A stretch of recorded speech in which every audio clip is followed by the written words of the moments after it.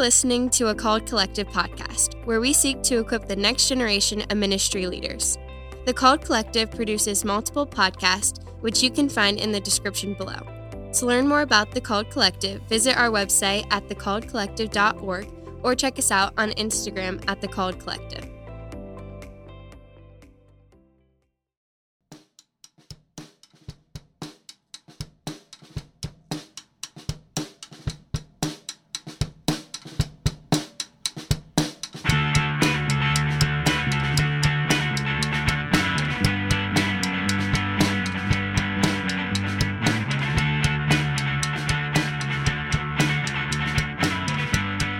Greetings and welcome to Fresh Text. Fresh Text is a weekly podcast where a pair of scholars study a scripture passage drawn from the Revised Common Lectionary.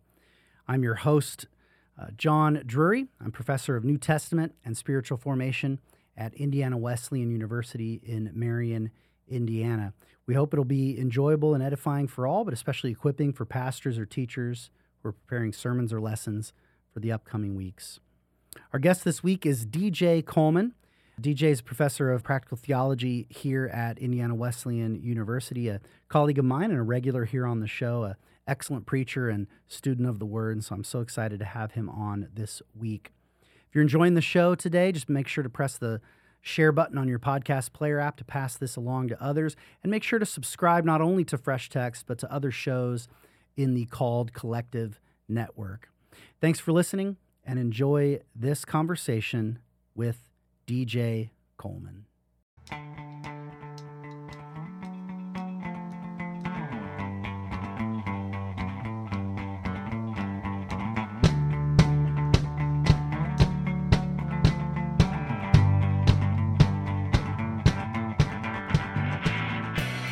All right, Matthew chapter 21, verse 33 through 46. If you'd be willing to read, that'd be great. Would love to. Verse 33, listen to another parable. There was a landowner who planted a vineyard, who put a wall around it, dug a winepress in it, and built a watchtower. Then he rented the vineyard to some farmers and moved to another place. When the harvest time approached, he sent his servants to the tenants to collect his fruit. The tenants seized his servants. They beat one, killed another, and stoned a third. Then he sent other servants to them, more than the first time, and the tenants treated them the same way. Last of all, he sent his son to them. They will respect my son, he said. But when the tenants saw the son, they said to each other, this is the heir. Come, let's kill him and take his inheritance. So they took him and threw him out of the vineyard and killed him. Therefore, when the owner of the vineyard comes, what will he do to those tenants? He will bring those wretches to a wretched inn, they replied, and he will rent the vineyard to other tenants, who will give him his share of the crop at harvest time. Jesus said to them, have you never read in the Scriptures, the stone the builders rejected has become the cornerstone? The Lord has done this, and it is marvelous in our eyes. Therefore, I tell you that the kingdom of God will be taken away from you and given to a people who will produce its fruit. Anyone who falls on this stone will be broken to pieces. Anyone on whom it falls will be crushed. When the chief priests and the Pharisees heard Jesus' parable, they knew he was talking about them. They looked for a way to arrest him, but they were afraid of the crowd because the people had held that he was a prophet. All right, the word of the Lord. Thanks be to God. Let us pray. Father, we ask that as we study your word right now, your Spirit would move among us, that we might see what you wish us to see, hear what you wish us to hear, and that all those listening in to our conversation, that your Spirit would be at work confirming and clarifying and even correcting what it is we have to offer. We ask this all in the name of the Father, Son, and Holy Spirit. Amen. Amen. Amen. All right, so what jumps out at you at first glance or re-glance in this particular parable? Yeah, I think the first thing is the obvious, like, why does he send his son? Yeah, right. Like, what in the world's going on there? And I think that's kind of just just reading it blind. that's kind of, if I'm someone who's never studied the Bible, or you're just hearing the story, obviously reading from our context, not the context of the original hearers. When we're just reading Matthew 21, they send all these servants, and they end up getting killed. And then he's like, well, I'll the send... best predictor of future behavior is past behavior. Yeah, and it's like, well, I'll send my son, and then they kill him. So I mean, that's odd. And so I would be curious, if I'm reading this, if I'm a pastor and I'm looking to preach into this passage, I'm assuming people in the congregation are going to probably be asking that question. Yeah, why does he send his put his son at risk like that? Yeah. Yeah, it's interesting the phrase that the master gives, his reasoning, right? Mm-hmm. They will respect my son. Right. Which is interesting. Right. The expectation is, okay, maybe they're going to mistreat my servants, but surely they'll respect my son. Right. Yeah. Whoops. Yeah. Yeah. What is his logic in that? I mean, we don't have that.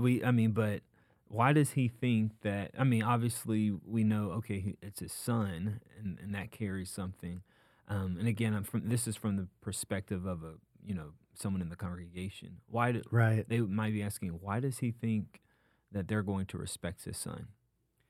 Yeah, I suppose the fact that when you get to, there's maybe a little clue even in the story, because it's so obvious to those hearing the parable then. Sure.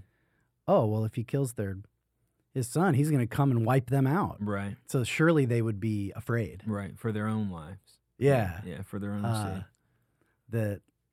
That he's going to take it personal. This time it's personal. Right. Yeah. So yeah, that's the first thing that pops up is just how odd this parable is in that regard, and I would want to speak to that. Yeah, for sure.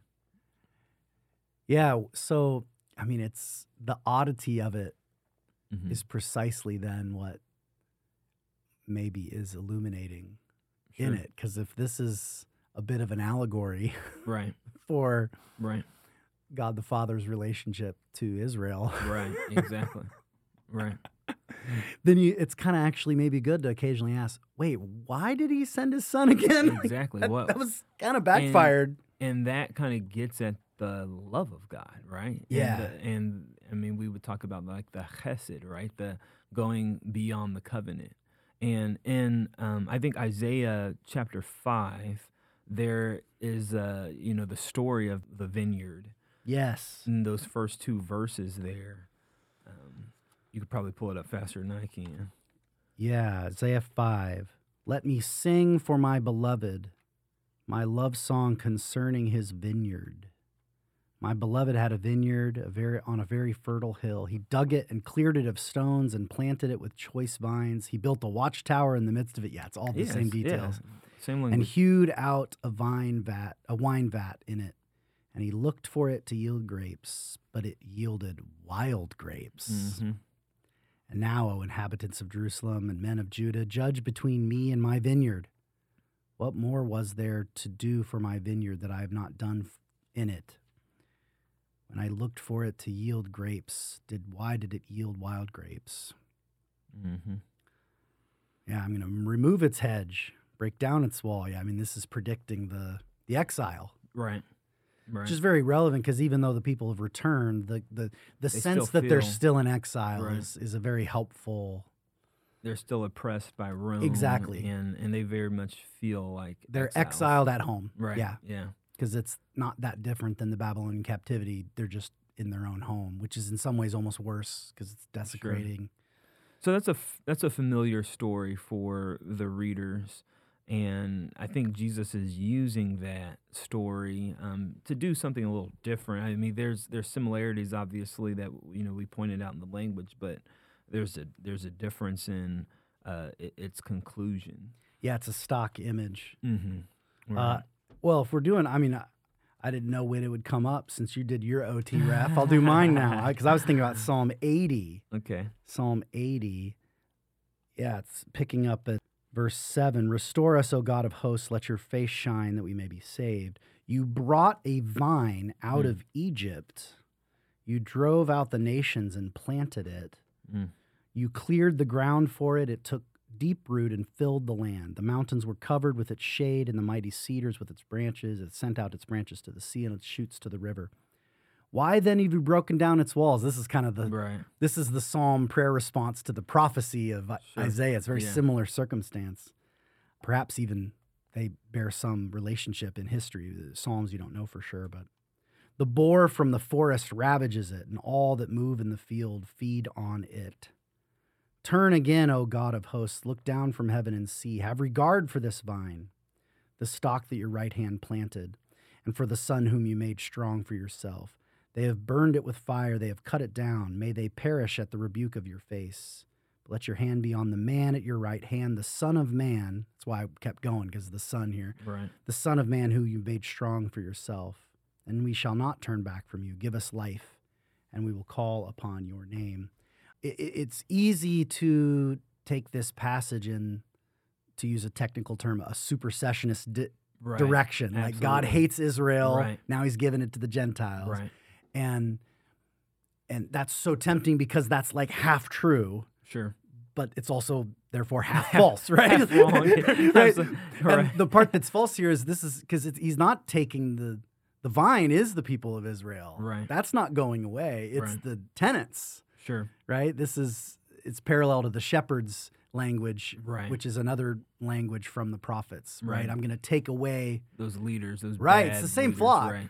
Yeah, and I have another flock I'm going to add. I'm going to expand. So he is going to expand the vine. Right. But this is really about and I mean, I do appreciate the Pharisees at the end getting it. They're like, Right. they perceived that he was talking about them. It's like, yeah. Right. Right. No duh. There's a cue there for the reader. It's like, yeah, they got it.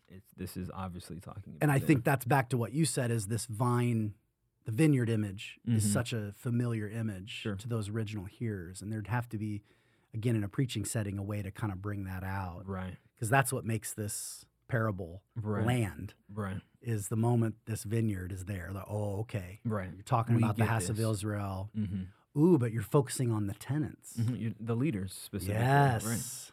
Who's caring for the people. And And what the people produce, their fruit, they're Right. they're trying to keep it for themselves. Yeah. So there's oppressive language there and assumptions that can be made there. Or it's fairly clear. I still like your first question. Yeah, but why did he send his son? That seems like a I- bad idea. Yeah, I think I bring that. I want to say that was probably like when I first started reading the Bible, like, what in the world is this guy doing? You know, I mean, and I feel like that's a question that people have. And yeah, like you're saying, there are clues there in the text that kind of help us to understand that. But we read the Bible from our point of view, and it's difficult for us to jump into the world of the New Testament. I mean, we don't live in an agrarian society. Right. We're not familiar with some of the laws and some of the dealings. Specifically, with this being his son, it could be that the tenants believe the person who planted the vineyard, he put up the wall, he put up a watchtower, and then he rented it out, and then he goes off. Yeah, to another country, it says. He goes off to another country. Well, they might think he died, and his son is coming back to get his property.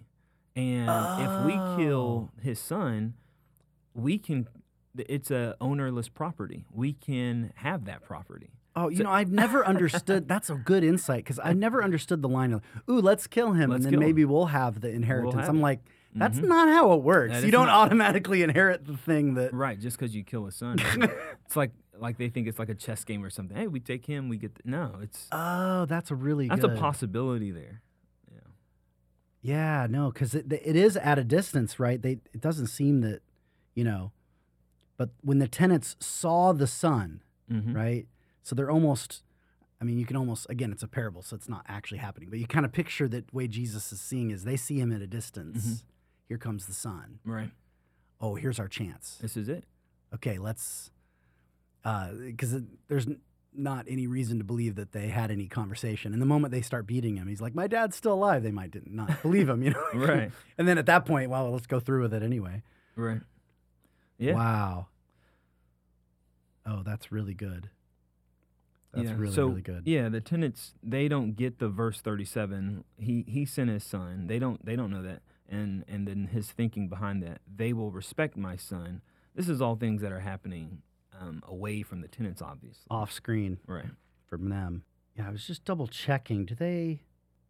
So the very first servants, they beat one, killed another, stoned another. Yeah.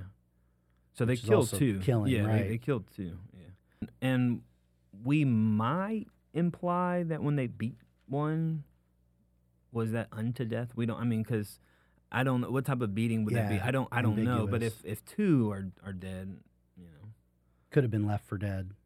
sure. Then he sends other servants more than the first. Mm-hmm. And they did the same to them. Yeah. I can't help it. This isn't that helpful, but I've got my synopsis out here. So Mark is always like more detailed. Right. And so Matthew kind of tightens it up. Right. Mark goes, and he sends a servant, singular. And they took him and beat him and sent him away empty-handed. Mm-hmm. Again, he sent to them another servant, and they wounded him in the head, very specific. Right. And they treated him shamefully, which is probably code for did something nasty. And he sent another, and him they killed. So he gets the kind of this progression. Mark's much more kind of a oral kind of storyteller. You're kind of building up the tension. And Matthew kind of just tightens it up. Like, he sent some servants. They killed him, did it again. Right. Then so he gets straight to the son. And interestingly enough, because it helps for interpretation here, Mark and Luke both have the phrase, and he still had one other, a beloved son, right? As a chosen son, the primary son, the son who's going to get the inheritance. Sure. That little detail, again, Matthew pulls it out for whatever reason, but just thought I'd throw that in for what it's worth. There's not actually significant differences until the end in the three versions. The story's pretty much the same, other than some of those little details. I don't have the other versions in front of me. Is it? I think I remember reading something about whether it was Mark or Luke. The way that they're sent, not just what happens to them, but the way that they're sent gives a more clear image of the way that the prophets were sent to Israel. Is that there at all? Like the sending language is the same. My guess, I'd have to look into it, but right. I wonder if the wounding in the head is a specific prophet, and I'm just not remembering it. You know? Yeah, I'm not sure. And when you said that, it made me think. Well, I wonder why is that there? And for all we know, it could be something contemporary that was occurring in that time, or I don't know. Yeah, but even without those details, like once you kind of establish, okay, you've got the powerful leaders as the tenants, right? And it's very natural to think of these then as the prophets coming and chastising the kings and or priests, right? That's that role that the prophet has played in the history of Israel. Right. And one by one, you cast them away. Yeah, they're rejected. Yeah. Jesus is picking a fight here. Almost, yeah, most certainly, yeah. Yeah, I mean, he's getting all up in all of it. Yeah, I mean, he's touching a sensitive spot right here. Which is, fitting because, they're questioning his authority in the prior verses. Yes. I mean, if you think about kind of the flow of it, they're trying to trap him, and he's ready for it. He wants all of that. Yeah, and they're already in Jerusalem. He's already predicted 3 times now to his disciples. He's predicted that in Jerusalem he's gonna die. He's gonna be handed over. So this is just kind of almost taking it to them. Yeah. As Jesus puts it in the book of John, no one takes my life from me. Right. I give it up freely. Telling this story is kind of doing that. It's like knowing I'm taking the challenge. Yeah. Let's take a quick break and come back and keep exploring. Yeah.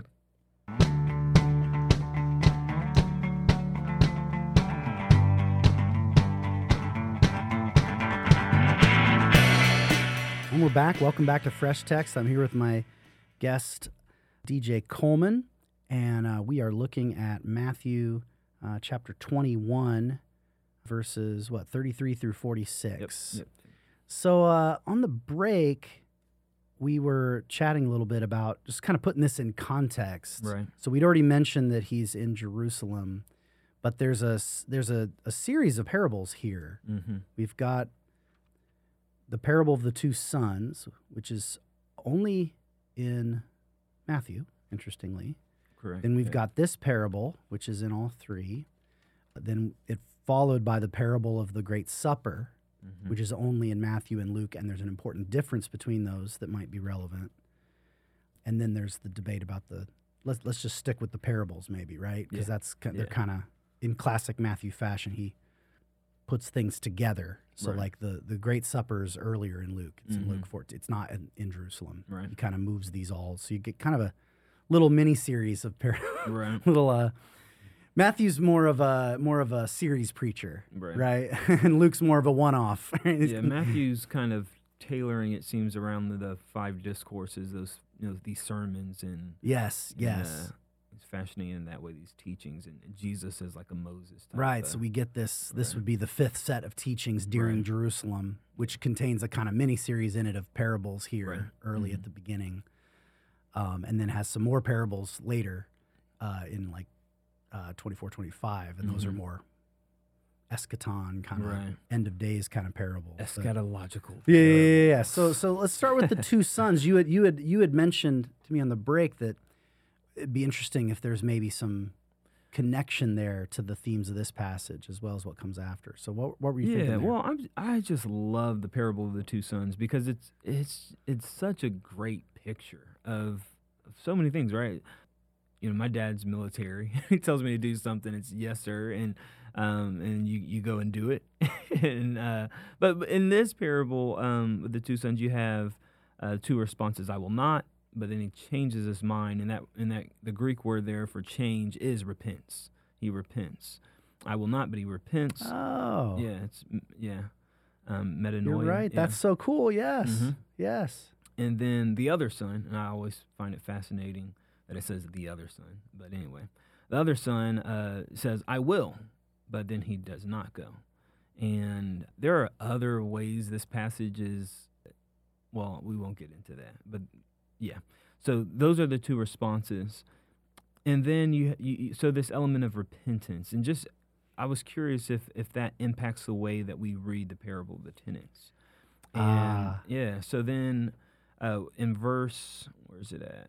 43, therefore I tell you that the kingdom of God will be taken away from you and given to a people who will produce its fruit. The language of fruit is often associated with repentance. Produce fruit in keeping repentance. That's the message of John the Baptist. And so and that language appears in James too, and it's all over the rabbis. Yeah, it's very, very similar. Yeah, so just curious if that influences the way we might read the parable of the tenants. Yeah, so I mean, at the very least, there's the invitation. I mean, even though it's, again, it's just a parable. It's just there to illuminate and stir shift up. And the way that we think about God and his kingdom. Yeah. Right. That shift the way we think about God and his kingdom, right? And so the invitation, even if characters in the story don't repent, the invitation to repent is always implied, right? So there would be a different way to oversee this vineyard. And of course, we see in the reaction of the Pharisees that they're not, they're just all the more resolute in stopping Jesus. Even though this was kind of a moment to change their minds, like, oh, you know what? Right. Yeah, I think the question of, like, what are you doing is a good question. So with the parable of the two sons, what are you doing? Not just what are you saying, but what are you actually doing? What have you done with this command? Well, with the parable of the tenants, that still holds true. That question, what are you doing? If you are the tenant, what are you going to do with this son? What are you going to do with the vineyard? How are you stewarding this opportunity, whatever's in front of you? Obviously, they beat the servants and then kill then they have the son there, and they're saying, let's kill him. So I think that question, that could be a question like, what are you doing? And there may still be opportunity for repentance. even Yeah, because for these tenants. there's a saying one thing and doing another in both of these parables, right? Yeah. The first son says he'll do it and then doesn't. Mm-hmm. And in this case, the tenants say that, they would have had some kind of contract and would say, we'll give you your produce when the time comes. And then they do another. So then how does that go? Go ahead. Were you going to say something else? No. I was looking for that, where they hired. Where does it say that they were hired? He lent it out to tenants. Yeah. So there's that contractual obligation. Sharecroppers. There's that, yes, I will do this. Mm-hmm. Yeah. That's but it's a lending. They don't own it. Right. Right. Mm-hmm. Well, then the next parable, which will be the episode next week, so we don't get into detail, but just the connection, I just wanted to point out, and this will probably come up next week on the show with, I don't even know who the guest is for that. I haven't booked it yet, but the one difference between Matthew and Luke's version of that is at the end of Matthew's version of the parable, the king sees someone who doesn't have a garment, a wedding garment, and says, why'd you friend, how'd you get in here without the wedding garment? And he was speechless. The king said to the attendants, bind him hand and foot, cast him out the utter darkness. Weeping and gnashing teeth, standard kind of language. For many are called, but few are chosen, right? So there's another one of these kind of, and it's an emphasis in the book of Matthew, much more so even than you'd have in, say, Mark, on repentance. So the inclusion of sinners and tax collectors, yes, but the point is that they repent. Right, yeah. In Mark, you sometimes get the vibe that Jesus just likes sinners and tax collectors. He thinks they're pretty great. Yeah. There's less emphasis on repentance. Right. And in a different way, there's repentance in Luke, but it's more economical. In Matthew, it's all the time. Right. Keeps, and you even have it here. It's like, oh, it's not just, and this is another story of one group of people not getting in and a new group coming in. But even the new group, you got to repent. Right. Right. So I think I think you're right. There's a recurring theme throughout this, a prophetic call to turn.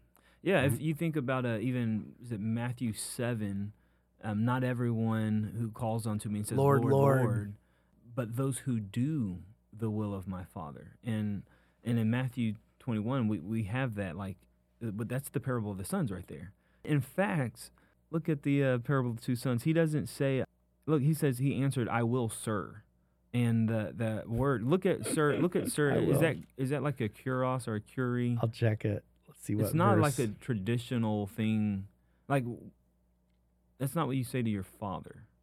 I will, yes. sir. Well, yes, sir. I don't know. Well, that's sounds what like it says you did in growing English. Up. Yeah. In the English, it says sir. Ego curie. But that's not a traditional way yes, that you Lord. Would. Right. But anyway, that's the There's a different word Lord. for That's master. the Lord, Lord. It's the same word, curie. But it's those who do the will of my Father. And, and I know you've already done the Parable of the Two Sons episode, but, when we read it in our guilt, innocence culture, it's different from the honor, shame culture. So yeah, say more about that. Well, to me, it's the person who actually does it. And that's kind of what I've been arguing for, who does what the Father asks. But could it be that the son that saves his father's face, he doesn't embarrass him by saying no in front of him? He says, I will do it, but then he doesn't do it. But he doesn't shame his father publicly. He doesn't shame his father by saying no to him. Yeah, it is a little more self-evident which one is the good one in a kind of guilt. Right, exactly. In a guilt righteous, yeah.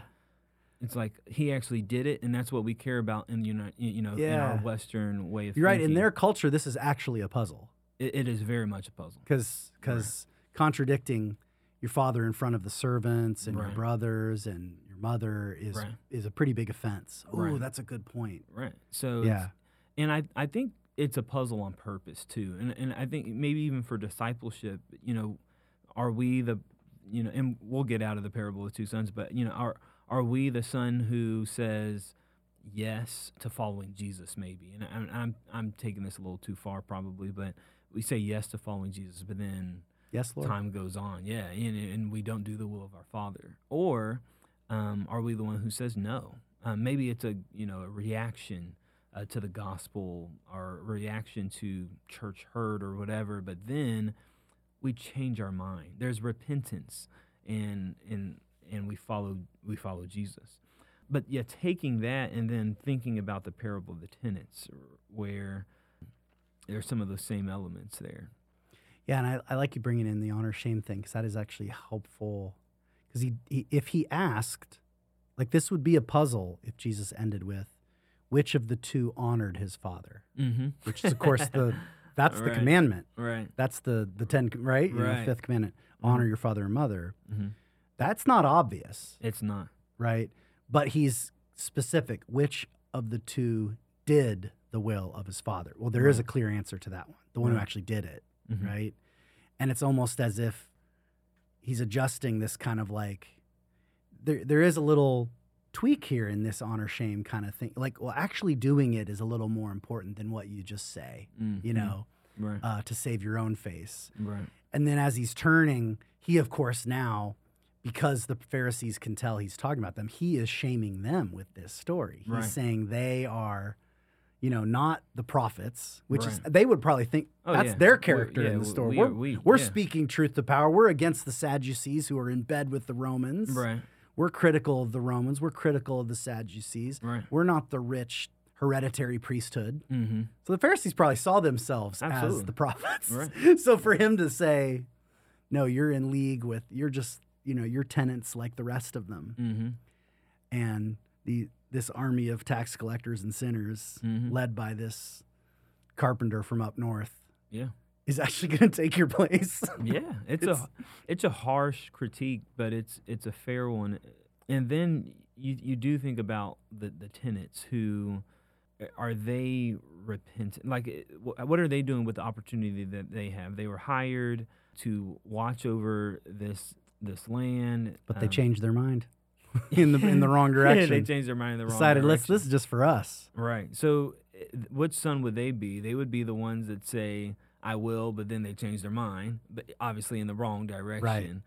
So I do think there's some of the elements of, like, what are you doing? What are you actually doing? And doing with that which has been lent to you, right? Right, yeah. Because, you know, we're all on borrowed time. Sure. We're all on borrowed land, right? We're all in these borrowed bodies, right? Everything that we have is a temporary lending. Mm-hmm. So what are we doing with it? Yeah. Right? Are we bearing fruits for the master or to enrich ourselves? Yeah. Ooh, man. The economic critique is right there. Right. It's not hiding. Yeah. That's the question. Yeah, what are we doing? Yeah, so let's play with that a little bit. What are you doing? What are you doing with what you've been given? So as you think about kind of transitioning to preaching on this text, do you have some sense of where you'd want to go, what directions you'd want to take?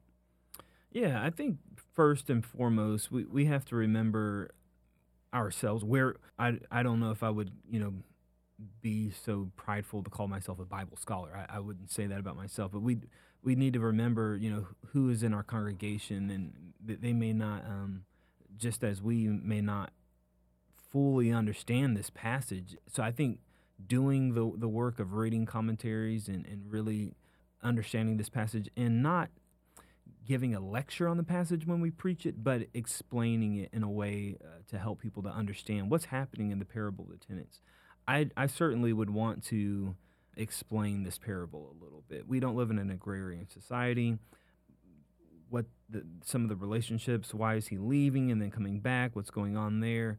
Explaining the passage would be a first thing. But then, yeah, into the sermon of definitely asking that question, what are we doing? And I think that would be kind of the direction I might start.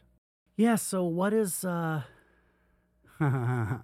Who are the tenants of the vineyard today in our time? Well, the pastors, and I mean, we might say that, and I think church leaders who are providing spiritual direction and care for, you know, God's people. In a sense, we can look at it that way. you know. And so there's a Might have to preach a sermon against yourself. yeah, that's not a I don't know. I think I hesitate to share this. I was talking with a pastor earlier this week, and I could even, I guess I could share about myself, but this specific pastor was talking about they had a spiritual gift of like teaching, and they love to study, but they weren't super passionate about evangelism. And so if you think about like the fivefold ministry, they would say, they were a teacher / pastor. But when they look at their congregation, the congregation tends to take that shape, more academic and less evangelistic in nature. But the fivefold ministry, in Ephesians, is so that the people of God would be built up, that they would be mature. So I don't know if this would necessarily make its way into a sermon, but it is a reality that we do have ways that we lean. And we do, as pastors, as those who are tasked with growing, specifically in a spiritual sense, maturing the congregation, we do have to take inventory and see how are we making sure that we're not focusing only on the things that that come natural to us, because that we are tasked with caring for people in more than just the ways that come naturally to us. So, that's good. And there's using the imagery of the vine, of the vineyard, it's a more subtle. So there's the blatant disobedience of stoning a servant, killing a prophet, and then there's those more subtle modes of disobedience that come in neglecting parts of the vineyard for other parts, right? And kind of shaping the vineyard, moving the fences around to make it manageable. Right. Because the fact is for a pastor, you think of this vineyard, it's overwhelming. It's huge. It's overwhelming. It's hot outside. If we want, there's some shade over here. Why don't we just work on this part in the shade, a little smaller, which is enough for me. Right. This will produce enough grapes for me. And I'm good at it. Yeah. I'm good at this. I'm good at this, and it comes naturally. And they're going to think I'm great. They're going to think I'm great at what I'm doing. Well, and the people who don't like it, they're going to go somewhere else. The people who dig it are going to stay. And you hear that sometimes with pastors, like, well, at this church, this is kind of our focus. And I don't know. We got to think about the whole, how we're forming, in totality, the holistic care of folks, not just what's natural, what comes natural. So, man, that convicts me. And I got to be honest. We'll come back after the break and explore some more sermon starter ideas. But I've found in my life that the best way from a passage to a sermon for others just goes through my own heart, right? Like really letting especially when it's a text with some judgment in it. Yeah, I gotta let it judge me. Sure. See how I react to that judgment. Yeah. What the glimmer of hope is in that judgment, the invitation to repentance. And then out of that, usually I can find what I might offer to someone else. And then I can do so with brokenness and authenticity rather than, just throwing rocks. That's good. And that's good for our congregation as well, because we have to see our congregants as leaders as well. That's right. They have a fellow tenants. They are fellow tenants as well. And they may fall prey to the same thing, doing things that may come easy or natural to them. Or they might, they send their, I'm kind of losing the analogy here, but sending their kids to youth group, and that is where my kids get their spiritual, that's where they grow spiritually. I'm going to send them off to the youth pastor, whereas they are still the primary. What's the vineyard at home? Yeah, right. They're still the primary disciples of their student. Boy, I think, let's take a quick break and come back and explore this, because I think there's some potential here in this imagery. Yeah. So let's take a quick break.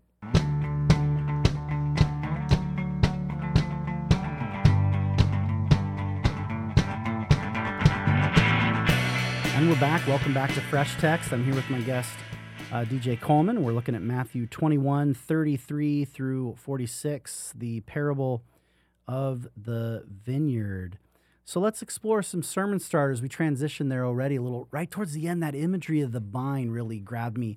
I wonder if somewhere, whether this is in the sermon or as a way to kind of develop a sermon, there's this question to ask of what is your vineyard, or who is your vineyard? Mm-hmm. Where is your vineyard? Maybe all three of those questions. Yeah. Because that's a good, and again, like for me as a preacher and pastor myself, really asking that for myself and feeling the burn of the parable. And then from that, invite others into that same experience. You know, I'm thinking of if you're a public school teacher, right? To begin to use that imagery to just even imagine your classroom as your vineyard and that's powerful. These kids, right? Right. As this vine. Right. That God has lent to me right. for a season. I've got these kids this 1 year. And even if I, for all kinds of legal reasons, can't talk about it directly, that's not the issue. Because it isn't what am I saying, it's what am I doing? What am I Back doing? to that, right? So if you have children, right, to see your home and your as a vineyard and your children as a vine, right? That's if you own a business, your employees, your partners. Yeah. I don't know. No, that's powerful. I think because, I mean, even the way I was talking earlier, I think people do make that kind of dichotomy of clergy, laity, and almost a harsh line of, oh, well, our pastor, that's the one who does the God stuff. And I am a teacher, so I teach. And what I do from 9 a.m. to 3 p.m., that's my job. And then I go home and I volunteer, on Sunday or Wednesday. No, that 9 to 3 throughout the week, and obviously if any teachers are hearing this, they're thinking... yeah, 7 to 3, buddy. And then all-night grading. Yeah, and then lesson plans, they're laughing at me right now. My mom was a teacher, so I get it. But that's your vocation. God has put you in that place. And, if you're a mechanic, that's your vocation. And when I say vocation, you're calling. And God has you there to be a light, to be a blessing. And that's what Jesus is saying at the Sermon on the Mount, right? That we are the salt and the light of the world. And so seeing your occupation as your vocation, your vineyard, I think that could be a powerful message for a congregation. And it suddenly makes me think of another great parable of the vine of Jesus in the last week of his sojourn on earth. That's over in John chapter 15. But there we are described as the branches. Yeah. And Jesus is the vine. He's the vine. And the Father is the farmer. The vine dresser. And, right. And so, and it's again, this could be an aside in a sermon, but it helps to highlight, like, hey, over in John, it's all about abiding, abide in the vine, stay in the vine, right? You're not the gardener. You're not even the vine. You're just a branch, right? Just abide. It's a little bit more passive, and rightly so, because that's the emphasis in John, right? Is Jesus is doing the work, right? And you abide in him, right? And abiding's hard. It takes a lot of faith to just stick it out, right? Right. But he's really the one doing it. It is finished, right? He's doing the work. Over in the Synoptics, and especially Matthew, it's always flipped, right? Like, you mentioned the light earlier, right? In John, Jesus says, I am the light of the world. Right. And Matthew says, you are the light of the world, right? So there it is again. It's saying, but there's another way of looking at the vine, which is we're the farmers, right? Yeah. We have responsibility, right? We have something to take care of, right? And of course, this is one of those balance things in ministry that you were talking about earlier. I'm a little inclined to talk about abiding a lot. But also remember, you also got to tend the vine. You got to tend the vine. You have a task. But I love the way the Gospels work in that way. Because we're not doing it. It is God doing it. Right. You have to hear both. The way that God does it is through us. Bingo. And I know. So they're both true. Oh yeah, but that's so good. Some people need to hear it from Matthew to start doing stuff. But then in the same sermon, they need to hear, hey, it's God doing it through you. Paul actually says that. What he says, my grace is sufficient. Right before that verse, he says, I worked harder than everyone else. Yeah. I Right. love that verse. And no one ever talks about that. That line, the only reason I know that is because I want to get it tattooed on me sometime. I worked harder than everybody else, but not me. Yeah. It's God working through me. His grace has been sufficient for me. And you kind of have that element here. Yeah, and Paul has both sides of that so strongly. Right. Yeah, it's his grace. It's only his grace. And yet, I worked harder than everybody. I worked harder than everybody It's else. the same. It's coming out of the same mouth. Him and Gamaliel was having him read those books, and he was So I think that is powerful. Another thing, I think, another direction we could go thinking about a sermon might be the reaction to the prophets. If we're staying with this idea of being the tenants. How are we responding to the message of God, the call of God, with these servants that are coming, if we want to take the analogy that far? And then with the Son, maybe the gospel. How are we responding to the gospel? But yeah, that response, I think, is something that we might could play around with. I might think through if I'm thinking about a sermon with this passage. Yeah, and you could even link it in together, right? You're thinking about, okay, how, just to make it very interpersonal, I mean, once I start to see, say I'm thinking of a public school teacher in their classroom, just picturing that. I get kids, right? So I kind of can picture that very clearly. Once they start to see this is the vine that's been lent to me, okay, now what do I do when I get criticism, right? From a parent, from another teacher, right? Am I going to receive a prophet's reward, right? Or am I going to reject that criticism because it hurts my ego, right? How am I going to receive that? How am I going to respond to some criticism, even if it's not brought in the right spirit, even if, because that's not the question here. Because Ezekiel was a weirdo, and I don't think he's the kind of guy I would have paid attention to either, right? The question is he a prophet or not? Is this a word from God? Right. However the attitude was, or maybe the criticism wasn't very constructive. Right. Were they on to something? Is there something here I need to hear? Yeah, is there a hint of truth? Yeah. When they, you talk too loud, or you're annoying. It's like, okay, well, what are they, what is being said here? How can I think about this? And maybe, that's not, But at least give it a hearing. Right, give it a hearing. Yeah. And man, that is good for the church to do. We were talking about clergy and, church leaders. We need to listen to the critiques, not just dismiss everything so fast. So. Yeah, no, but there's a lot of practical stuff that can flow out of this. Yeah. Well, where do we want to go with this? Think we should say anything else? You think we're good? Well, yeah. I don't want to force it. I'm gonna ask a question. I'm gonna ask a question I don't know the answer to. Maybe we could play with it. But how does this sermon end? If we're playing around with, how are we responding to the tenets of, and how are we thinking about the vineyard as, and vocation? So then, how does it end? Maybe maybe we do kind of land the plane with the Gospel of John, and it's him doing the work through us. Maybe that would be a good place to end it. Kind of it is about abiding with Christ, but maybe playing with that ending. How does the sermon end? And what's the encouragement? So if there's the challenge of seeing this place as a vineyard, and you have a vocation, what's the encouragement to a teacher who is working 7 to whenever the lesson plans are done and the grading, and they're stressed, and they have students that are not excited about being in class, and they have parents that are frustrated, and maybe a principal that's not listening to them, or whatever, the team is toxic, whatever's going on. But they're here on a Sunday saying, God, I want to be filled with your spirit so that I can do my job well, that I can follow you well. What encouragement do we have for them? Let's take a glance at how Jesus ends and see if there's a clue there, because he says, you'd never read in the scriptures, the very stone which the builders rejected has become the head of the corner. This was the Lord's doing. and it's marvelous in our eyes. So first of all, the Lord's doing. Yeah. God is actually behind this. He has Right. placed you where you are.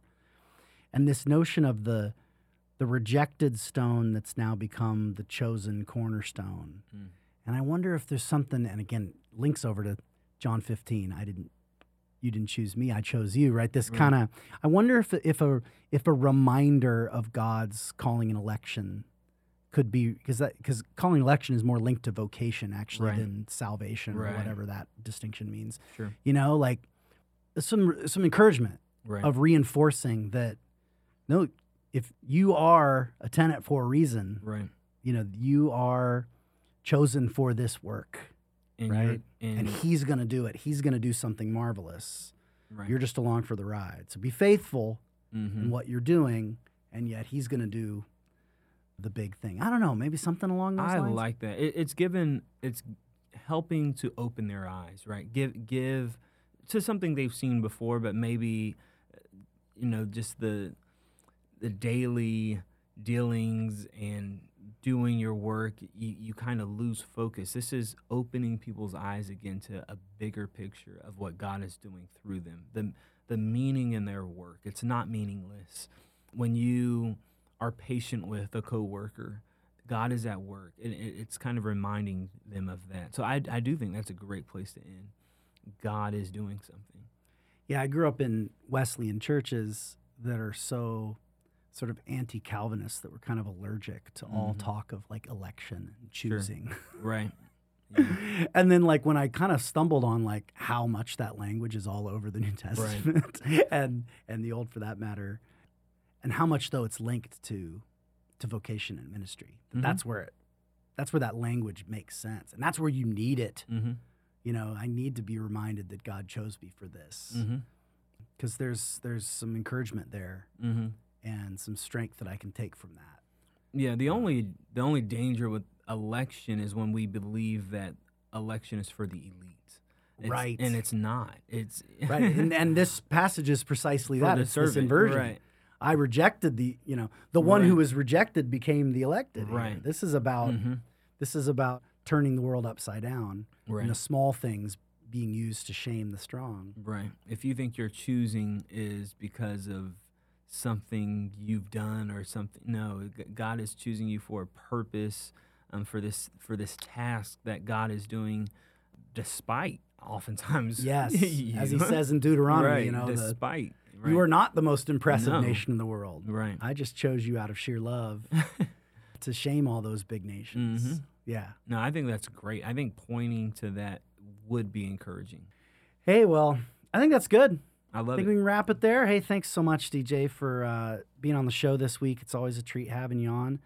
I wanted to say thanks to Tom, Todd, and Eric for helping get this show started, founding producers of the show. Thanks to Nathan and Called Collective for producing the show. If you made it this far and you haven't pressed the share button on your podcast player, press that share button and pass it along to others so they can enjoy as well. And thanks for listening, and have a good preach and a great week. Yeah. Bye-bye.